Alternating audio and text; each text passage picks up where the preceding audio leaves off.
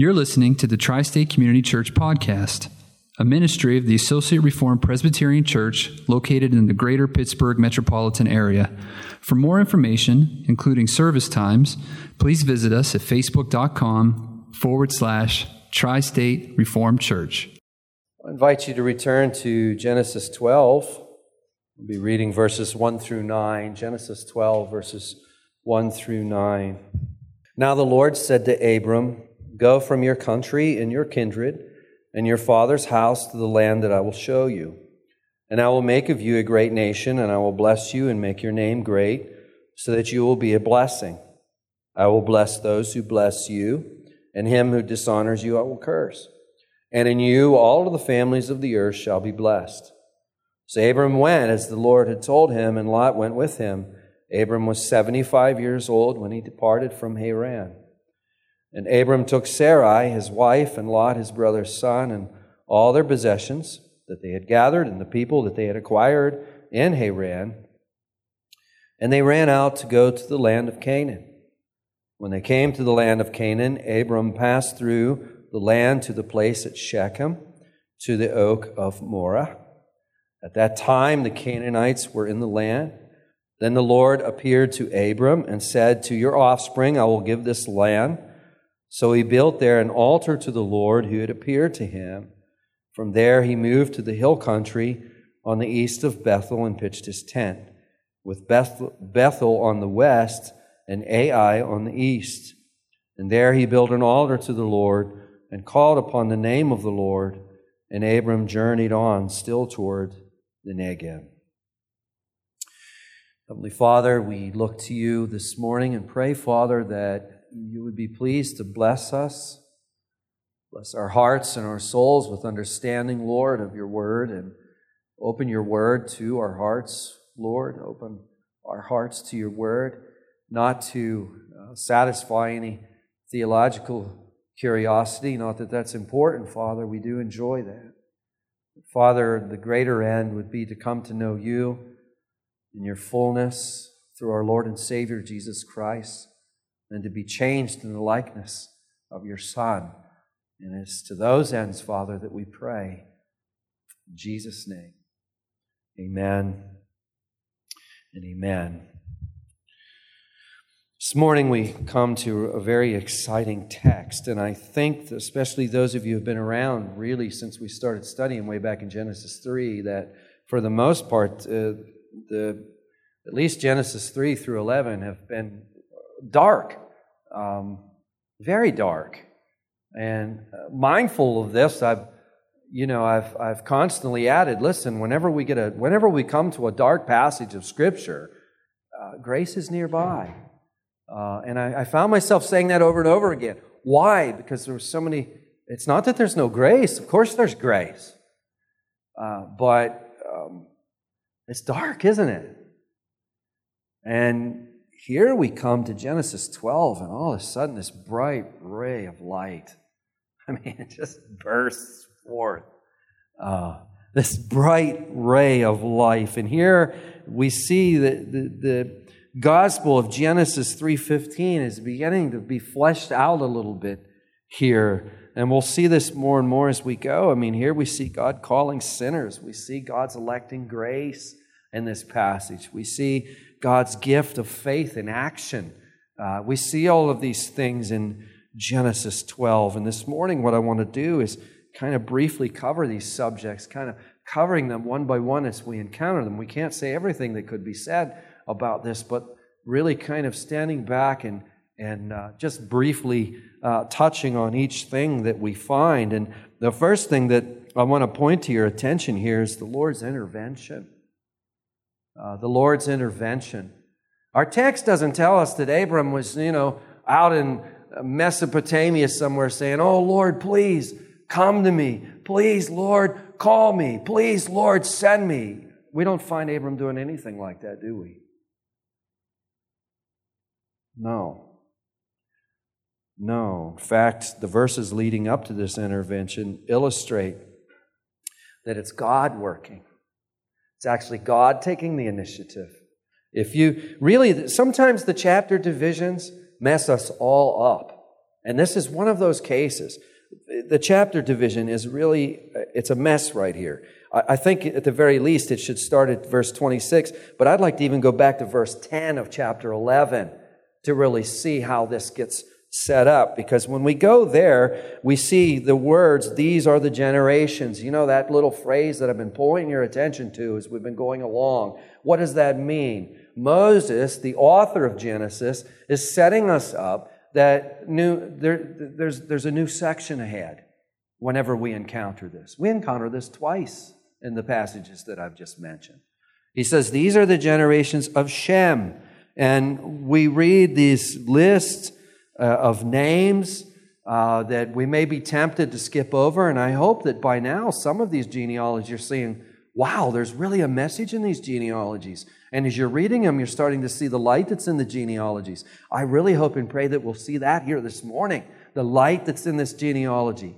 You know, Noah has 3 sons. One of his sons' name is Shem.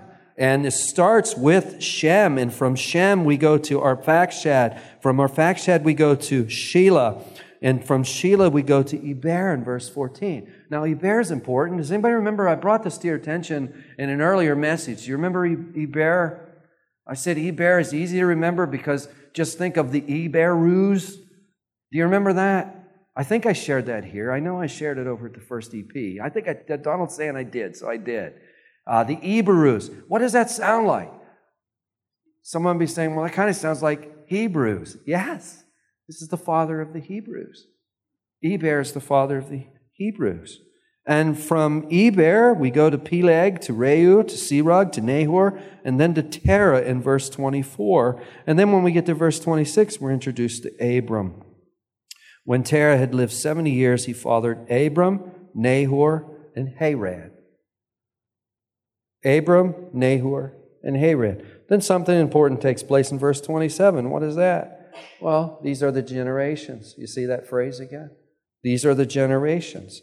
Now, we look at, when we kind of stand back and, if you will, if we kind of zero back from this, what do we see happening here? Well, we see in the flood narrative, which we studied, the whole earth has been destroyed, save Noah and his family. Noah has 3 sons. So the propagation of the entire human race, and there's only one human race we've determined from this, right? We're all clear on that. You'll get pushback on that as you share that. Trust me on that. As we talk about all these races, well, every one of us has a common ancestor. His name's Noah. We all come from Noah. There's one human race. We all come from Noah. We're descendants of Noah. So there's a focal point. And Noah kind of becomes a second Adam, if you will. Because it's from Noah that all of the human race begins to propagate. We have Shem, Ham, and Japheth. And then we have in chapter 10, we had the table of nations, if you will, the nations that, you know, kind of a history of the nations, which we looked at last time. And now, of course, that was a couple of times ago. And now what's happening is from the table of nations, we're starting to see that the focus begin to funnel inward, if you will, funneling inward to one particular family, in fact, funneling inward to one particular person, namely Abram, the son of Terah. In verse 28, we're told that Haran, Abram's brother, died in the presence of his father Terah in the land of his kindred in Ur of the Chaldeans. This would be a lot easier for us to get if it said something like in Beaver Falls, Pennsylvania, or somewhere where we could recognize them. We could say, okay, I've been there before. Ur of the Chaldeans. What is Ur of the Chaldeans? Well, in short, it's Babylon. And we've been studying Babylon, haven't we? Last time we studied Babylon.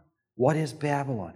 Babylon is emblematic in Scripture of self-glorification, of self-sufficiency, of man-centeredness, of godlessness, of materialism, of all of these aspects and facets of worldliness. It's in Ur of the Chaldeans. It's in Babylon that Abram is called. In verse 29, Abram and Nahor took wives. The name of Abram's wife was Sarai. The name of Nahor's wife, Milcah, the daughter of Haran, the father of Milcah and Iscah. Now, we need to realize something here, when lots of things could be said about the lives of these individuals. All kinds of things could be said about any one of our lives. But when the author, when Moses himself, under the inspiration of the Holy Spirit, pens these words, he's doing so in a way that is quite selective. We need to understand that. It's selective. And verse 30 is an important detail. There we're told that Sarai, Abram's wife, was unable to have children. Notice the way Moses says it. He says, now Sarai was barren, she had no child. Now this is one of those sentences where your English teacher would get her red pen out and say, now this is redundant. Scratch one of these. If you're going to say that she is barren, you do not need to say that she has no child. But what we need to understand about this ancient literature is there's no red pen here. Moses is doing this intentionally. The Holy Spirit is doing this intentionally. Why do we have this detail being repeated? It's for emphasis. And we're going to see that Sarai and Abram's childless state will play a very significant role in the upcoming narrative. We're being alerted to that already in verse 30 of chapter 11. That's why I say it belongs here. It belongs to this whole thing. And again, we have another selective detail in verse 31. Terah took Abram his son, and Lot the son of Haran his grandson, and Sarai his daughter-in-law, his son Abram's wife, and they went forth together from Ur of the Chaldeans to go into the land of Canaan. But when they came to Haran, they settled there. So we see the family has pulled up its tent in Babylon and has traveled to Haran, and they settled there. We're probably not going to have time to talk about that this much this morning. I got like 9 pages of notes here I want to get through, and it'll become too long. But next week, I hope, Lord willing, to be able to talk about that important detail right there. But in short, Nehemiah summarizes all that I've said here. In chapter 9, verse 7, he says, you are the God who chose Abram. The God who chose Abram and brought him out of Ur of the Chaldeans and gave him the name Abraham. So the point I want to make here is we see God's intervention. He goes into Babylon, of all places, and he chooses a man named Abram. But this is not accidental. It's not that God said one day, let's go to Babylon and let's grab somebody. That's not what happens at all. We see that the whole genealogy, there's been this plan, you see, that we see quite clearly here. And this intervention is radical. If you look at chapter 12, verse 1, which we read just a few minutes ago, we read the words, now the Lord said to Abram, go from your country, your kindred, your father's house, to the land that I will show you. And you'll notice in this intervention in Abram's life, the Lord gives him a command. He commands him to do what? He commands him to go. And he is to separate himself, and this separation is quite radical, isn't it? It's very radical. He's to leave his country, his kindred, and his father's house. And I think you'll agree there's a certain intensity there, isn't there? I mean, he is to, Abram's country, at least at this point, his country is Haran. It's Haran. But Abram has spent much of his life in Babylon. There's an old saying that you can take the boy out of the country, but you can't take the country out of the boy. We've heard that saying before. Well, Abram's family moves to Haran from Babylon, and there's no doubt they're bringing a lot of Babylon to Haran. There's no doubt about that. Let me flesh this out a bit. I mean, speaking to the people of Israel, Joshua says in Joshua 24, verse 2, he says, thus says the Lord, the God of Israel, long ago your fathers lived beyond the Euphrates, Terah and the father of Abraham and of Nahor, and they served other gods. They're serving other gods. They're serving false gods. So it's not like God looked down and said, well, here's some really great guys that serve me, and they're doing everything they can to serve me. That's not what's going on at all. There's nothing in these individuals that God should have chosen them, just like there's nothing in us that God should have chosen us. See? That's powerful. That's humbling.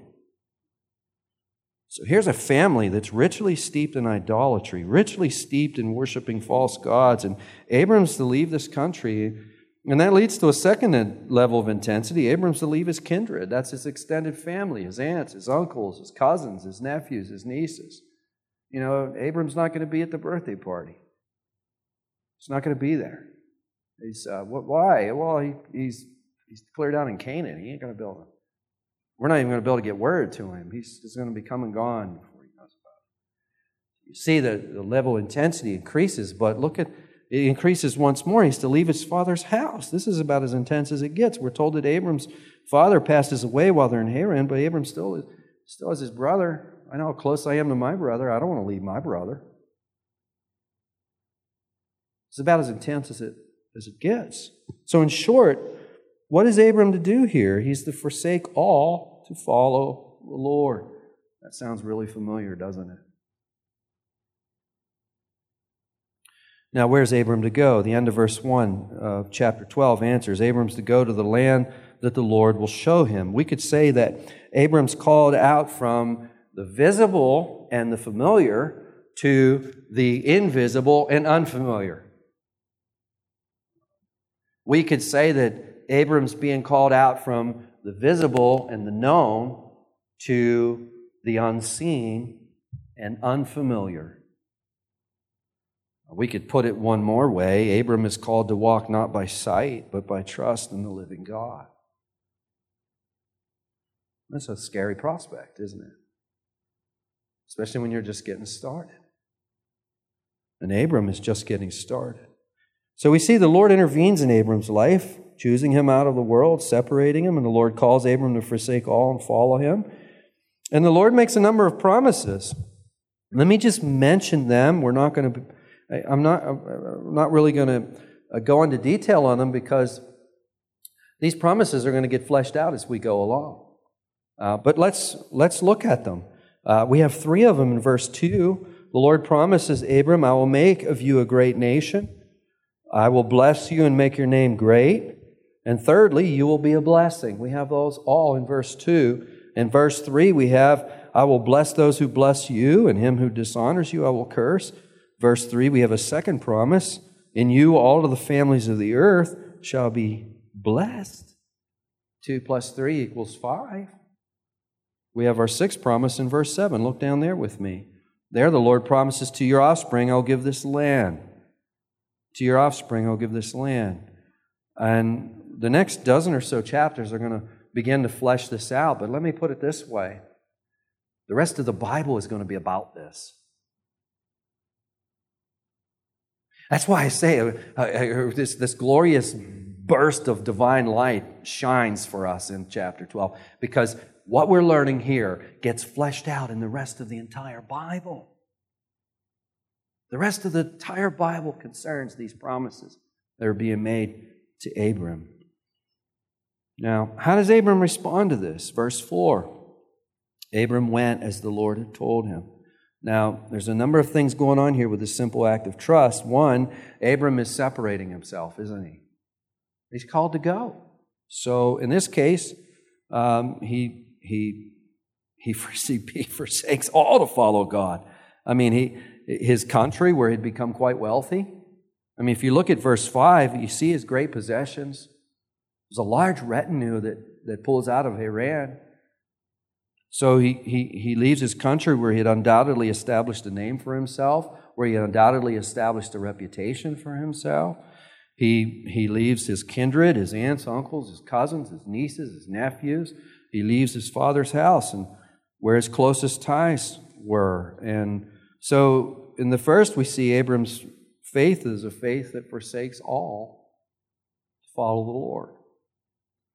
The second, Abram places the Lord as his first priority. Secondly, the Lord is Abram's first priority. He forsakes everything for the Lord. His first priority is not his business. It's not his extended family. It's not his closest family. And we'll see in chapter 22, that really means not even his closest family, not even his very own son. The Lord is his first priority. And third, Abram embraces the Lord's promises. And these are not without difficulty. I mean, Moses had emphasized the impossibility of this already. I mean, the Lord promises Abram that he'll become a great nation. Okay, now, to become a great nation, you're going to have kids. You can't do that without kids. You got to have kids. Abram is 75 years old. They don't have any kids. And the Lord comes along and says, you're going to be a great nation. You can almost hear Abram saying, what? 75 years old? That's not without its logical difficulty, is it? It's not without difficulty to our senses. I mean, we think, well, this isn't the way it works. I mean, I should have started having kids when I was, quite younger. I should have a whole slew of kids by now at age 75 if this is what the Lord wants to do.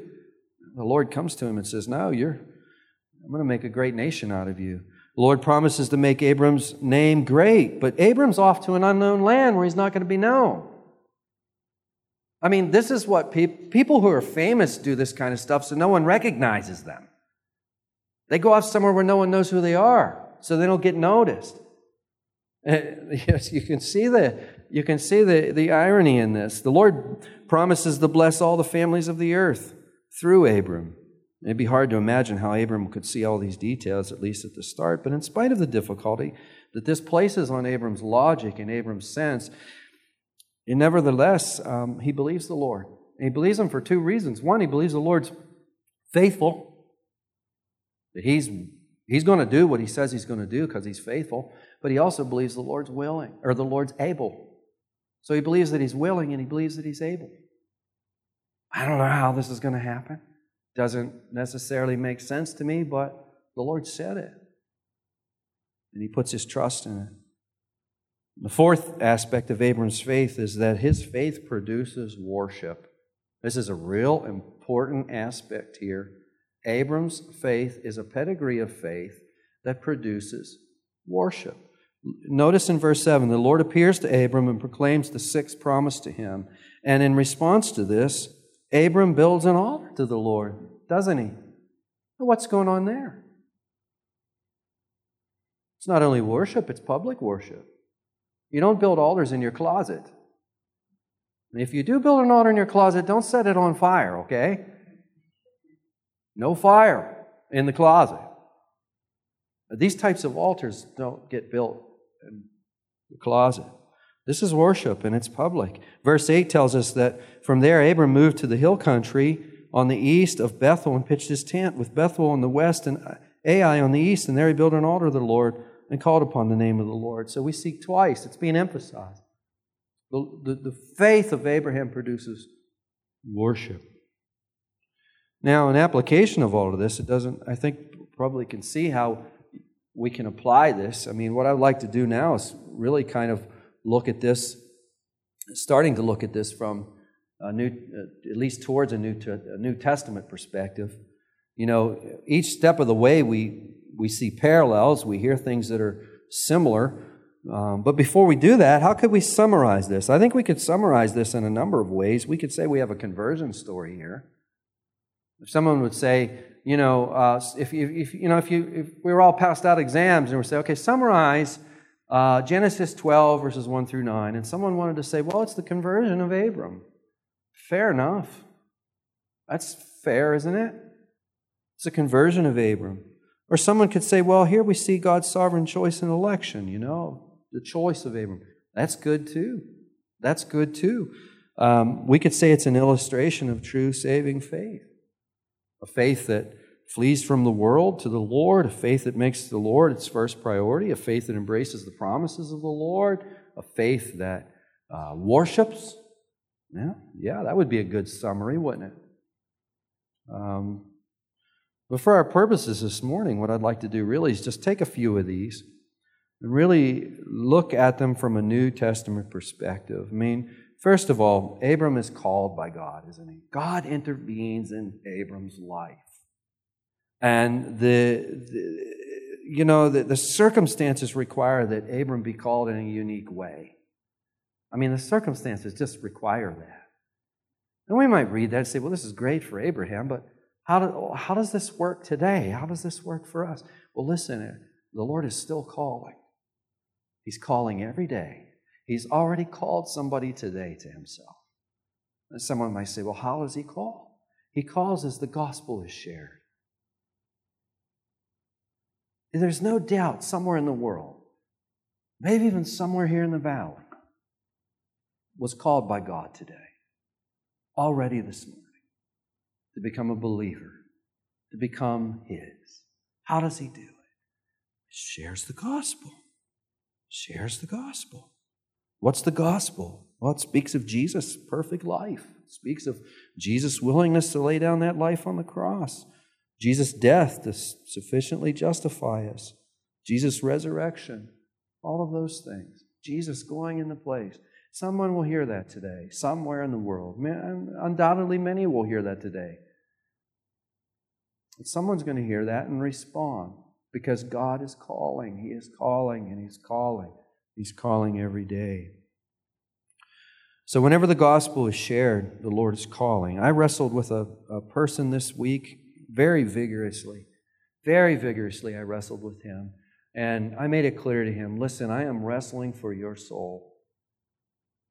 The Lord is calling you. How can I know that the Lord is calling him? Because I was sharing the gospel with him, pleading with him and begging with him to forsake his sin, to forsake his worldliness, and to come to Christ Jesus. I can assure you the Lord was calling him. How's he going to respond? I don't know. So far, not too good. One thing I made it clear to him was the rejection of the gospel. The rejection of the gospel meant the rejection of eternal life in Christ Jesus. I made that really clear to him. And that brings us to faith. It brings us to faith. We see what true saving faith looks like in this text so clearly. First, true saving faith forsakes all to follow Christ. That's what we said. That's what we see Abram doing, isn't it? What does Abram leave? He leaves his country. He leaves his kindred. He leaves his father's house. He forsakes it all. God says, go. Abram goes. With that in mind, listen to Jesus. Notice what He says in Luke chapter 14, verse 26. If anyone comes to me and does not hate his own father and mother and wife and children and brothers and sisters, yes, even his own life, he cannot be my disciple. That's a shocking statement, first of all, isn't it? If anyone comes to me and does not hate his own father and mother and wife and children and brothers and sisters, yes, even his own life, he cannot be my disciple. That shocks us. One is the word hate in it. Wait a second, Lord, are you calling us to hate our closest relatives? Now, we have to interpret this passage by placing it under the scrutiny of the rest of the Bible. And when we do that, Jesus calls us to love even our enemies. So He's not calling us to hate our closest relatives in the sense that we would think in the modern ear the word hate. That's not what's going on. But then what is going on? What Jesus is saying is we are to love Him more than we love mother, father, brother, sister, children, even our own life. And listen, loved ones, don't be afraid of that. Don't be afraid of that. Don't think that that's a betrayal of your closest loved ones. Don't be afraid of that. Why? Because of this reason. You want to be the best parent that you can be? You want to be the best father that you can be? The best mother that you can be? Love the Lord more than you love your children, and you will be the very best parent that you can be. You want to be the best brother or the best sister? Love the Lord more than you love your brother and sister, and you'll be. He'll make you into the best brother and sister you can be. You want to be the best son or daughter? Love the Lord more than you love your parents. And He'll transform you into the best son or daughter that you can be. Don't be afraid of that verse. It's not a negative verse. Oh, it sounds so radically negative. It's not. There's life in it from start to finish. But notice that Jesus says that we're to forsake even our own life. Even our own life.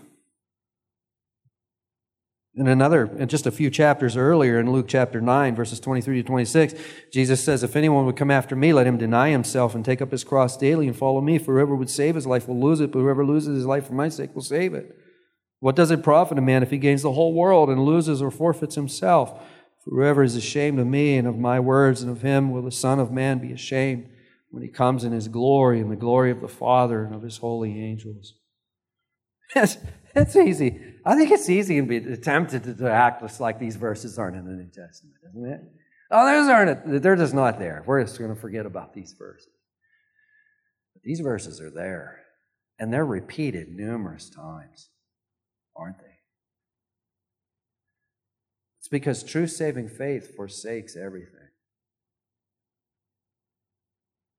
It's so much like it's satanic counterfeits. True saving faith forsakes everything. And this is a hard word. Instead of saying, my will be done, we have to say, Lord, your will be done. Your will be done. And we're not going to say that unless we believe that the very best thing is that God's will be done. You see, you're not going to say that unless you believe that. It throws easy believism right out the window. Here we need to examine ourselves and ask ourselves, have we left the world? Have we left it? Have we, in essence, died to it? Or are we still living for self and still living for all the things that the world promises? Are we still caught up? Are we still caught up in that? Are we simply just trying to add Jesus to our lives without forsaking the things that are opposed to Him? Do you realize how common that is? We'll just sprinkle a little Jesus on what we got going on here, and everything's going to be good. No, it's not going to be good. That's mental assent. It's not saving faith. Secondly, related to the first, is that true saving faith makes God the priority in our lives. God through Christ is our number one priority. It's a number one priority with our time, our resources, our decision making. In short, God's Word governs our lives as best as we understand it and as best as we can follow it. So, true saving faith places a principle in our lives where the answer to these questions are a progressive yes. It's a progressive yes. As we follow Him, hopefully we're following Him more closely than we were a number of years ago. So it's progressive. We recognize we're not doing any of this perfectly, but we're trying to. Because this principle, saving faith, God, by the operation of the Holy Spirit, puts this principle in our lives where that's what we're on about. That's what we're on about. And when we fail, it grieves the person who has true saving faith. We fail. We fail quite often. But the big distinction here isn't failure. The big distinction is that when we fail, it grieves us for a couple of reasons. One, it's the Holy Spirit's not going to just leave us like this. And two, Christ has won our hearts. How did He win our hearts? Because He opened up our eyes. He found us out in Babylon somewhere. You know, where were we at? We were out there hanging out with Abraham in Babylon. That's where we were at. And we weren't asking for Him. He came and grabbed us. He says, come here, I want to show you something. Oh, here's some new eyes so that you can see it with. Oh, and about those ears. Oh, you're never going to hear unless I give you some ears. Here's some ears. And then we begin to see the beauty. You see, this is my son. His name's Jesus. He's the promised son. And He comes, he lives that life that, you can't live. He lives that perfect life. Oh, well, what's He going to do with that precious, perfect life? Well, He's going to take it to the cross. He's going to what? Oh, yeah, take it to the cross. That precious, perfect life? Yeah, it's going to the cross. Why would He ever want to do that? Well, because justice is calling out for you. And it's calling out for me. And that's where I belong, is on that cross. But Jesus says, no, you can't go to that cross. You'll never get off of it. Jesus goes to the cross and endures that unimaginable agony. And into the grave He goes, and on the third day He rises from the dead. And in His resurrection we have life, don't we? Romans 6. We have life. And you see, once a person sees that and believes that, it's all new. It can't be the same anymore. It can only be the same if we don't believe it. It can only be the same if it hasn't affected us. It can only be but if you believe it, true saving faith writes that on our hearts and says, listen, every single breath that you are taking is a breath of grace that you don't deserve. That wins our hearts, and that's the game changer, isn't it? And I can't wait to fall, and we're going to study the ascension, because the ascension's I want to go into it now, but I've got to wait. We're going to have anything to do in the fall. But the ascension is a big part of this that we don't ever talk about. So true saving faith forsakes everything for Jesus. How can it not? How can we not forsake everything for Jesus, who has loved us so much? It makes Him our first priority. How can we not make Him our first priority? Third, it believes all to the promises. True saving faith embraces, believes God at His Word. I mean, we believe that God is both willing and able to do all that He promised. This is not a leap in the dark. Some people say, it's a leap in the dark, that, this is just, you're being a fideist. I mean, this is a leap in the dark. No, it's not. Why? Why is it not? Because we got a long track record. Right here is God's resume. Check out the resume. And in this resume, you're going to find that there's perfect faithfulness and perfect power to accomplish everything that's promised. Not all of it's been fulfilled yet, but so much of it's been fulfilled that as we study these words, we see over and over again, oh, the Lord promised. Oh, there's the fulfillment. Oh, the Lord promised. Look, bad. How's He going to do? Oh, but there's the fulfillment. And we see that over and over and over again. And that's how Paul can say, listen, faith comes from hearing, and hearing the word of Christ, you see. That's where it comes from. Systematic teaching, verse by verse. That's why I'm committed to this. This is where true saving faith comes from. It's strengthened. It's weak, but it has to be strengthened. And as we come here and we invest this time and we invest this energy on Sunday mornings, Wednesday nights, through the week, studying God's Word on our knees, our faith gets strengthened. Our faith gets strengthened. And God's promises. And lastly, God's faith that He gives us, true saving faith, it produces worship. Mental assent doesn't produce worship. Mental assent will say, if all we're doing is mentally assenting, we'll say, yeah, I believe this, I believe this, I believe this, I believe this, but there won't be any worship because it hasn't moved our hearts. There's not going to be any worship. There'll be very little worship. But here we see Abram twice builds an altar to the living God. And there's a detail in verse 8 that I want to point your attention to. If you look at verse 8 there again, there he built an altar to the Lord, and he called upon the name of the Lord. You see that? He called upon the name of the Lord. And some of you who have been around for this whole series will say, you know what, that sounds familiar. Yeah, it was in the end of Genesis 4. When people began to call upon the name of the Lord. That's connected to public worship. You see. True saving faith produces worship, both private and public. How can it not? Why can I say that? Because to worship is to believe. To not worship is to not believe. It's that simple. If you're a believer, you're worshiping. And quite frankly, all of us are worshiping something. It isn't a question as to whether we worship or we don't worship. Everybody worships something. Somebody, at all times, we're worshiping and serving something. And what we worship and serve is what we believe is best for our happiness. To believe in Christ savingly is to believe that He is the pearl of great price. It's to believe that He is the one who bring us happiness, peace, and prosperity.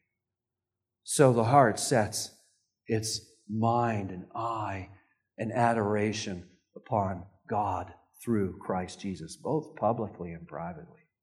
It can. How can it not? One more point, and I'll conclude, and I save the very best for last. This is the very best. This is the very best. It's been a temptation just to run to this.